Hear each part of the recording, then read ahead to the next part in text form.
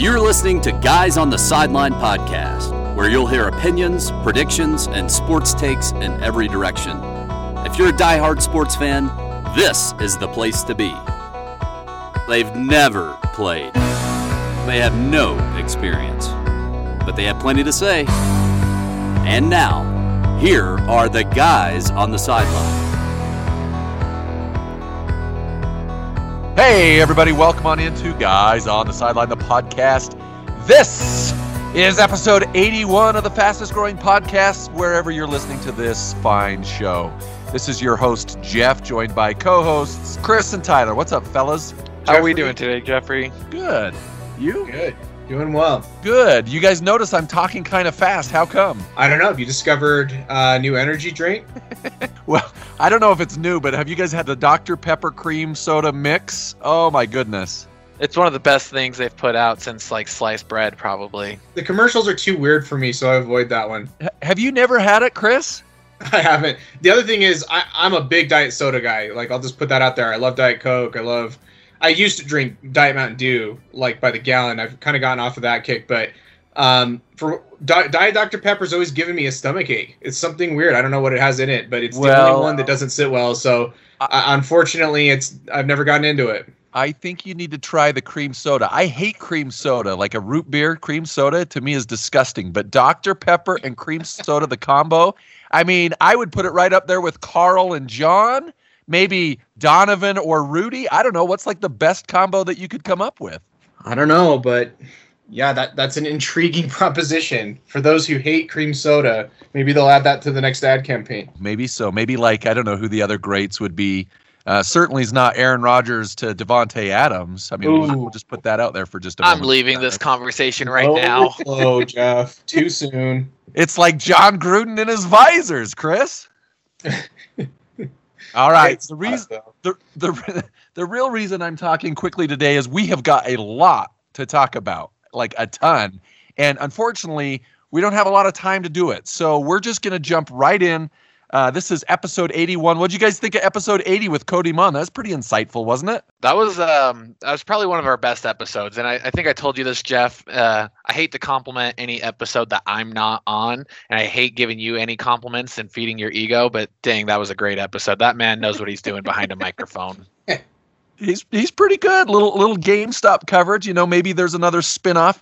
Chris and I are talking about, what was it, Chris? Making politics boring again? Little spinoff podcast? Which, there's still some need to do that because things are still pretty weird out there. Yep. So today we're going to be talking about the Jazz. So we've got a lot to say, but I got to return while we're in this conversation here real quickly. Episode 79 was a good one with John Boccacino, our Buffalo Bills insider, season ticket holder up there in Buffalo. Really sad to see the Bills go down, but it was a ton of fun having him on the podcast. We'll have to have him back on as well. Tyler, could you compliment that episode, please? That was my favorite episode, and and it wasn't very because of sad me. For him. It definitely wasn't because of you. I mean, that guy could have just taken over and nobody would have been upset. But heaven forbid anybody gets away from Jeff's legendary list that he's got for every episode. I tell you, Tyler, that John Boccacino is the guy that taught me how to podcast. So all of the stuff that you're hearing, we're on 81, which is sensational. So anyway, people are yelling at their device right now saying, Jeff, you said you got to jump in quickly and you just took 3 minutes to tell us something about something that really doesn't matter. So did you guys know that our provost at one point told me, Jeff, you sure said a lot of things without really saying anything there. That's a true story. I wrote up a quote for her in the annual report, sent it to her, and that was her feedback. So I was like, well, guilty as charged there, Doctor. I mean, the way you've been rambling these last 3.5, 4 minutes, I'm just starting to wonder, like, is your wife just completely ignoring you and you just are deprived of conversations and you just won't shut up now and stick to your legendary list? Jeff, it's your approach to things that is the reason why PRs are referred to as flags. I don't even know how to respond. So, gentlemen, what do you say we get started? No time like right now. All right, let's do it.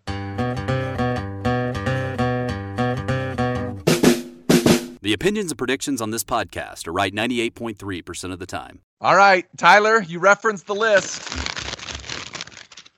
So, ladies and gentlemen, here are the 11 reasons why the Jazz are on an 11-game win streak. Just kidding. I don't have a list. And just so you know, generally, I don't have a list put together. We just kind of roll with it. But Utah Jazz, hottest team in the NBA. I don't care if Shaquille O'Neal agrees or not. Chris, I want to start with you. Give us your thoughts so far into the season. We're, a couple months in, and the Jazz are playing well, and without question, the hottest team in the NBA. So what do you got?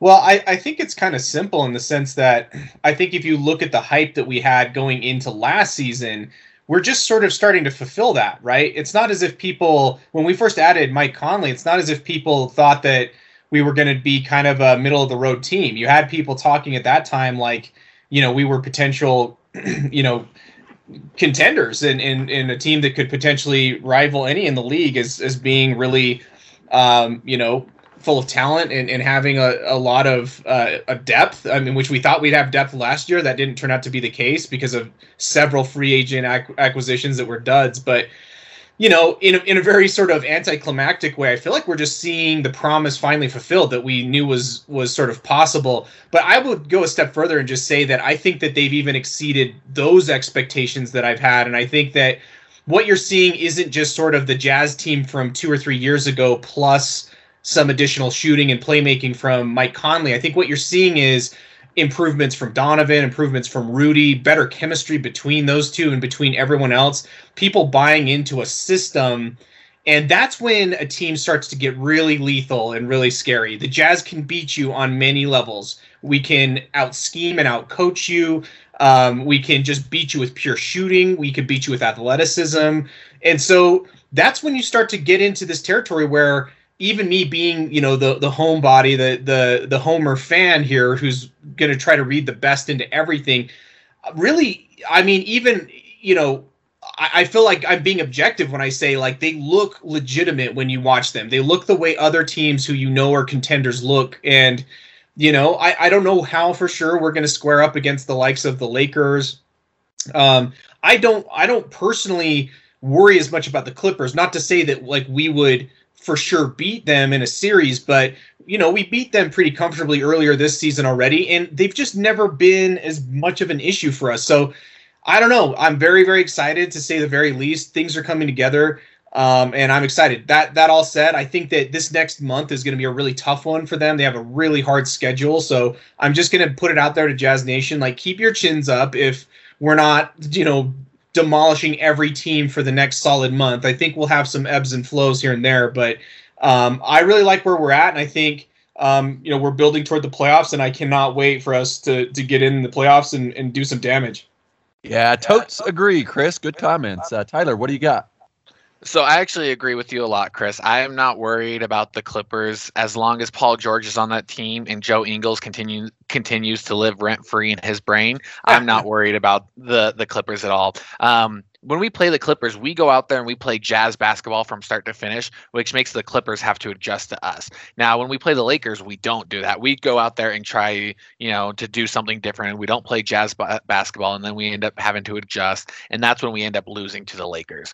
But right now, we are just on fire. I love the mindset to where it's almost like a championship or bust mindset, which I've never seen on a Jazz team before. I've always grown up with this. We just want to be championship caliber, we'll settle for that. But right now we're not settling for anything less than, the NBA finals. And that is really what I feel like is fueling this 10-game winning streak.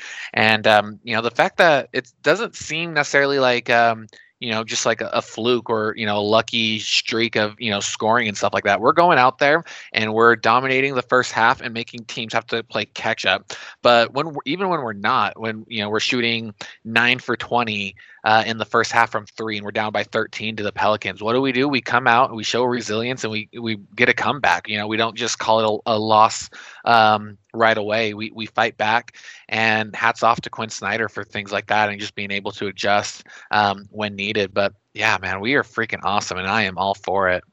I was just going to say, just for to follow on, Tyler, and that's a really important point you made that has been an observation of mine too. It's the way we're winning. We're winning all kinds of different games. Like, we can win games where we're playing kind of mediocre. We beat Denver in a game that maybe, we didn't have necessarily any right to win. We weren't playing that great, but we found a way, right? Yeah, And I then mean, you have Donovan Mitchell scoring 10 or 9 points in a game, and yet we still win by double digits is phenomenal. us beating a Dallas team that's finally intact again with Luka and Porzingis by double digits without Donovan anywhere on the floor and missing Faves. We'll see how it goes tonight. But at the end of the day, we're flexing muscle in terms of our depth. When you've got a bench player like Jordan Clarkson that can put up 30, that can fit into the system and look like a starting caliber offensive playmaker, I mean, it's just exciting. And then if Joe Ingles gets hot like he did against Dallas the other night, you don't have to have a huge night out of some of your other big names and stars. The thing that I haven't really seen happen yet is Bojan really look himself. I mean, so we're not even getting the 20 per game that we sort of signed Bojan assuming we'd get. It could take him a little while longer. I think that's getting a wrist surgery for a pure shooter would be really hard, I would imagine, to kind of cope with. But I think he'll be back. He's working his way back, and I think he impacts the game positively a lot of ways. But I mean, it feels like there's still room to grow, I guess is what I'm saying. And that's the other thing that's got me excited. Yeah, I've heard Quinn say in post interviews and stuff to where, when those threes aren't going down, our defense will keep us in those games. So the fact that we're, 5th in the league in defense and number 1 in the league in offense right now, the fact that, we can't always rely on just lights out 3-point shooting. So that defense has really been helping us, and people aren't really realizing that. They just see a 20-point blowout and they think it's awesome. But yeah, there's a reason the other teams are shooting 15% from 3.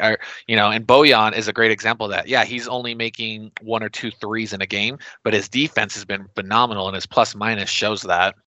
Really good, guys. A couple things I just want to throw in. One of the things that I think is really, really important is that the Jazz develop the right mindset. I do think it's important, obviously, to get the wins. That's why you play the game, right? Thanks, Herm Edwards. But I think the Jazz have enough talent, and they've got a great enough system that they're going to be fine. They're going to get into the playoffs if they can sustain, the momentum that they've got. But more important than the W's that they're getting in January is the mindset that they're developing, the mental toughness. Because, come the end of the season, that's the time that teams like the Lakers, I hate to give a little love to Laker fan Ryan's Lakers, but the Lakers and LeBron have the ability to turn it up. You look at the San Antonio Spurs in the past, right? Tyler, you remember this? I mean, they'd essentially get into the playoffs, they'd crank it up a notch, and they'd become dominant. And that's what the Jazz have got to do. So that is super, super critical. The second comment that I wanted to make is that, and I know I took a little bit of crap from from Lando and others, but I really like the Jazz's off season. I liked it in the sense that, yes, they got Faves. They re-signed Jordan Clarkson. I don't think we need to go out and get a superstar, because you look at superstars, you look at Tyler, how are Bradley Beal and Russell Westbrook fitting right now? Oh, worst team in the league right now. You get what I'm saying? So the Jazz, they signed Favors, and he's probably, a couple of years past his prime, but he does just enough. And the Jazz already have the pieces. Mike Conley's finally starting to play like the Mike Conley that we expected last season. And so a lot of good things are happening. Donovan's taking a step forward. Rudy's playing really well. So really fun season. My point is, I think the chemistry with this Jazz team and with the athletes, the shooting that we have, I think is going to be really exciting down the stretch. So I want to pause here for just one moment. Somebody has to represent Luke Isom's point of view. What would Luke say? What's Luke's take on the Jazz so far? Oh, well, Luke would say that not only is Rudy Gobert the best player on our team, but he's the best player in the league. But I will say this, that the way he played versus the Dallas Mavericks, he was definitely the best player on the team and stuff. The only thing is I would love to get Rudy the ball more often, but if the threes are going down, obviously keep taking those threes. I think Rudy has a good understanding, though, of that. I don't think he's upset in any way, shape, or form.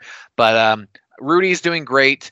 I think he's doing even better by taking all the criticism of his new contract, especially from Shaq. I think that it gets overlooked, but he is handling that so professionally, and it's not affecting him on the court, which is also phenomenal.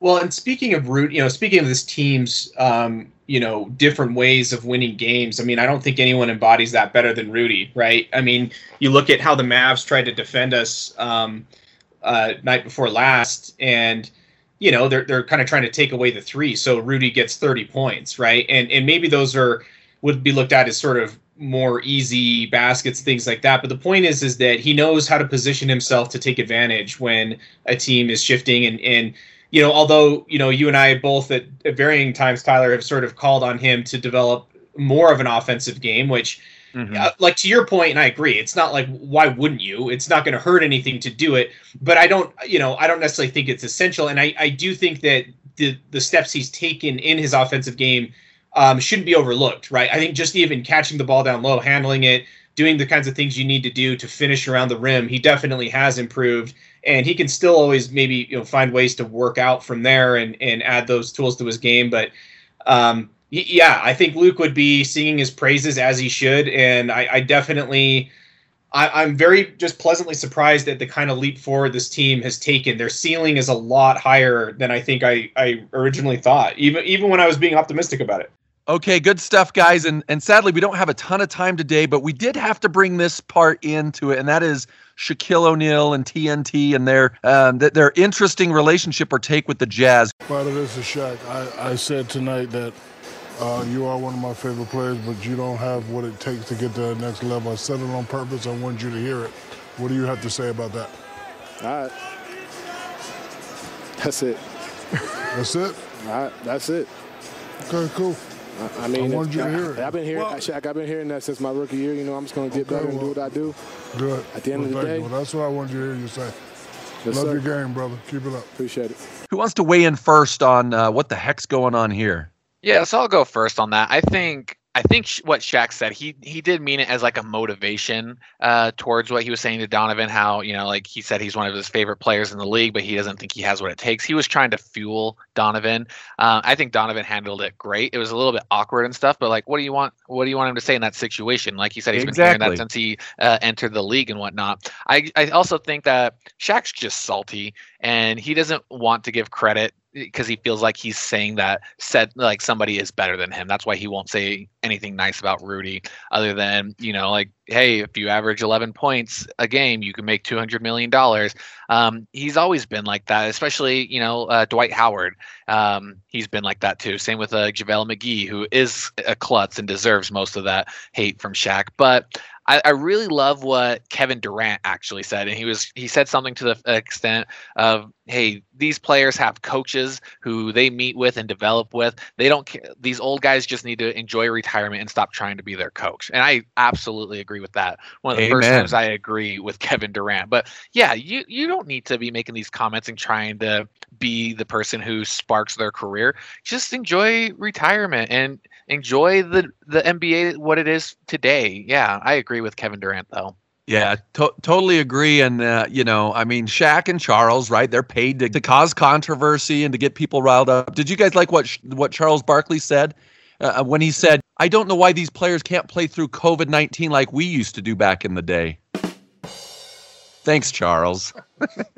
That was a joke. That was from our friends over at The Onion. But anyway, I digress. Chris, what's your take on the situation?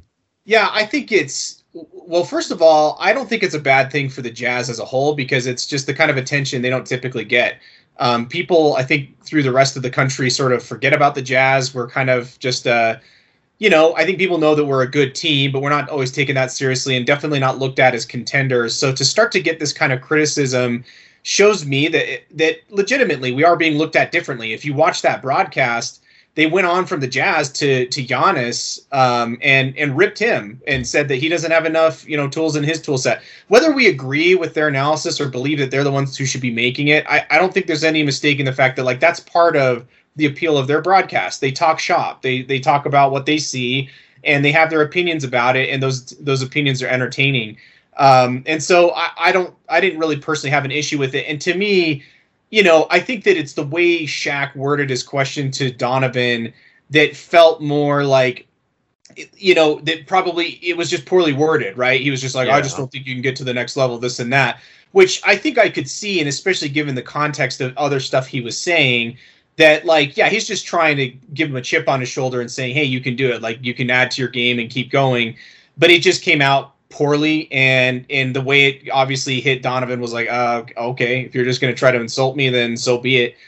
You can just be another hater or whatever. So I think it was just a poorly sort of executed approach where if Shaq's really just trying to motivate him, why doesn't he just say, Donovan, I think you're such a great scorer. I want to see you impact the game in other ways as well, and you can really become a superstar.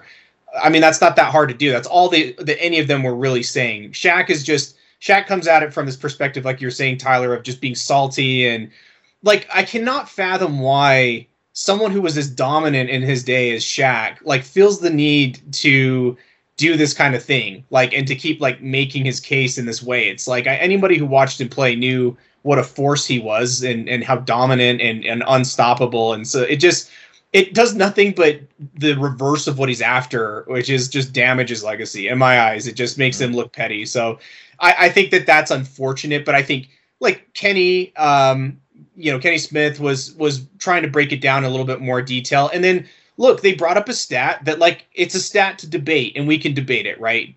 Barkley was saying, You've been in the league, whatever it is, 4 years now, and you only have whatever it was, 3 or 4 games where you've had double digits in both scoring and like another category or whatever, like a double or whatever. And he's like, that's kind of telling. That's not like, you probably do need to get your numbers up. And I've started to pay more attention to those kinds of stats with like Dame Lillard and others. And, Dame does rack up more assists and things like that. So it's like, I don't think it's such a bad thing to essentially tell someone like Donovan, hey, there's a lot of ways you can impact a game and try to do it. And then we saw, I think it was the game against, I can't remember now. It may have been not the Mavs because he didn't play in that. But a game subsequent to that criticism, Donovan didn't score many points. I think he scored like 9 points, but he came up with like 8 rebounds, right? So I'm not going to sit here and say that's a direct impact, but I don't think it's so bad to get in someone's head and say, get a few more rebounds, make a few more defensive stops if you can, make big plays on the defensive end. So anyway, I don't think it was like necessarily the worst criticism. And I don't think it was bad for the team, and people got a little bit more riled up with it than they necessarily have to. But I thought it was, at the very least, that was the best, most entertaining broadcast of the NBA on TNT I've seen in a long time. Because like that whole broadcast, they talked about the Jazz the whole time. When was the last time that happened? And I love what Rudy said afterwards. I mean, like Donovan said something like, I hate to make our team win about me because of what Shaq said. I'm like, great answer. But I also love what Rudy said, where he's just like, well, hey, as long as we keep winning, they're going to have to keep talking about us. He's like, and I can't wait for him to keep talking about us into June. And I'm like, that's the mindset I love. Yeah, I love that we're talking championship and not just, playoff caliber or anything. I totally agree. And that's back to that mindset thing I raised a few minutes ago. And I think that's spot on. Like, I think the Jazz are evolving and they are growing. And I think it's cool to see Donovan and Rudy and the rest of the team kind of come together because it's really cool that they're going on a tear in the month of January. But, May, June, that's the time to really, really get hot. So hopefully they can keep things in perspective. All right, gentlemen. I wish that we could go on more. Maybe we can get back and talk a little bit more next week. But let me ask out the door, real quick question. You referenced Dame Lillard. If you could have Damian Lillard or Donovan Mitchell, who would you sign up to a max deal? Ooh, go ahead, Chris. I'll let you go first. It's tough because I love Dame, dude. I think most Utahns do because he feels like we got this local tie with him and he's just great in general. I just don't. I mean, Donovan's so young still, right? He has so much career left in front of him that's what would be kind of hard. I feel like if you bring Dame in today, he's an upgrade over Mitchell. Personally, I think that maybe not by like leaps and bounds, but I think he's kind of an upgrade. But then again, maybe our system's sort of different. Maybe you don't get the same kind of Dame effect in Quinn's system, or maybe he adjusts it for him. So that's hard to answer, but I'll just say I'm really happy we've got Donovan, and I'm glad I don't have to make that call. Yeah. So I love Damian Lillard. I love what he does on the court. I love his mindset. Like he'll even say, he's just like, why do I have to record my workouts? Like if I don't record it and put it on Instagram, I didn't work out, type of mindset. So I like that, but I'm going to say Donovan because how vocal he is off the court and, how much of like a person he is to like giving in the community and embrace the community. Like, and I have no idea how much Dame has done that in Portland and stuff, just because I don't follow Portland's, social media and whatnot. But the way Donovan has invested into Utah, I don't see Damian investing like Donovan has. So just from a human being standpoint, I'm going to choose Donovan Mitchell still. Yeah, and it's a tough question because it's tough in the sense that you probably can't go wrong, right? Like either one of these guys is fantastic, but I'm going to agree with you, Tyler, in that I think I'm taking Donovan. I like that he is younger, and I do think when it's all said and done, like and maybe it's the system, right? Maybe it's Jerry Sloan, maybe it's Quinn Snyder, it's the Jazz basketball that you referenced earlier, Tyler. Maybe that is what we're seeing, but goodness, I think the Jazz and what they've got, I think you'd have to put that above Portland and what they've got going in their future. And so why wouldn't you take Donovan? So that's my take on that. I think we're a better franchise than Portland, personally. We could get some Portland Blazer heads over on this podcast to debate us on that maybe at some point. But yeah, I don't know. It's a tricky thing. I will say, though, about Dame, and this is a strong vote in his favor. He's a very famous and vocal Raiders fan. He's from Oakland, so I mean, I take as many of those as I can get. And I do know he is a big kind of community activist guy. But to your point, Tyler, he's not like super self-promotional about stuff. So kind of like Marshawn Lynch. Marshawn was huge with that stuff. Not everybody knows that, but he's very involved in his community. Very true. I do have one fear, though, of Donovan Mitchell, and this, I have nightmares about it, that one day Chris Paul's going to retire and State Farm is going to approach Donovan asking him to replace Chris Paul, and everybody's going to hate Donovan Mitchell after they have to see him every third commercial on every television channel. So that is my fear of Donovan Mitchell. The things that keeps Tyler up at night. I love it. Am I going to have enough cheese for my nachos? Is Donovan going to replace Chris Paul? I love it, Tyler. Gentlemen, this was great. For Tyler and Chris, this is Jeff saying adios and bye-bye from Guys on the Sideline.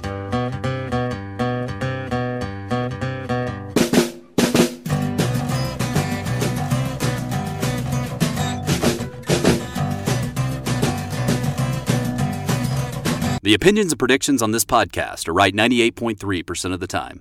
Not a bad 30-minute episode. We did good.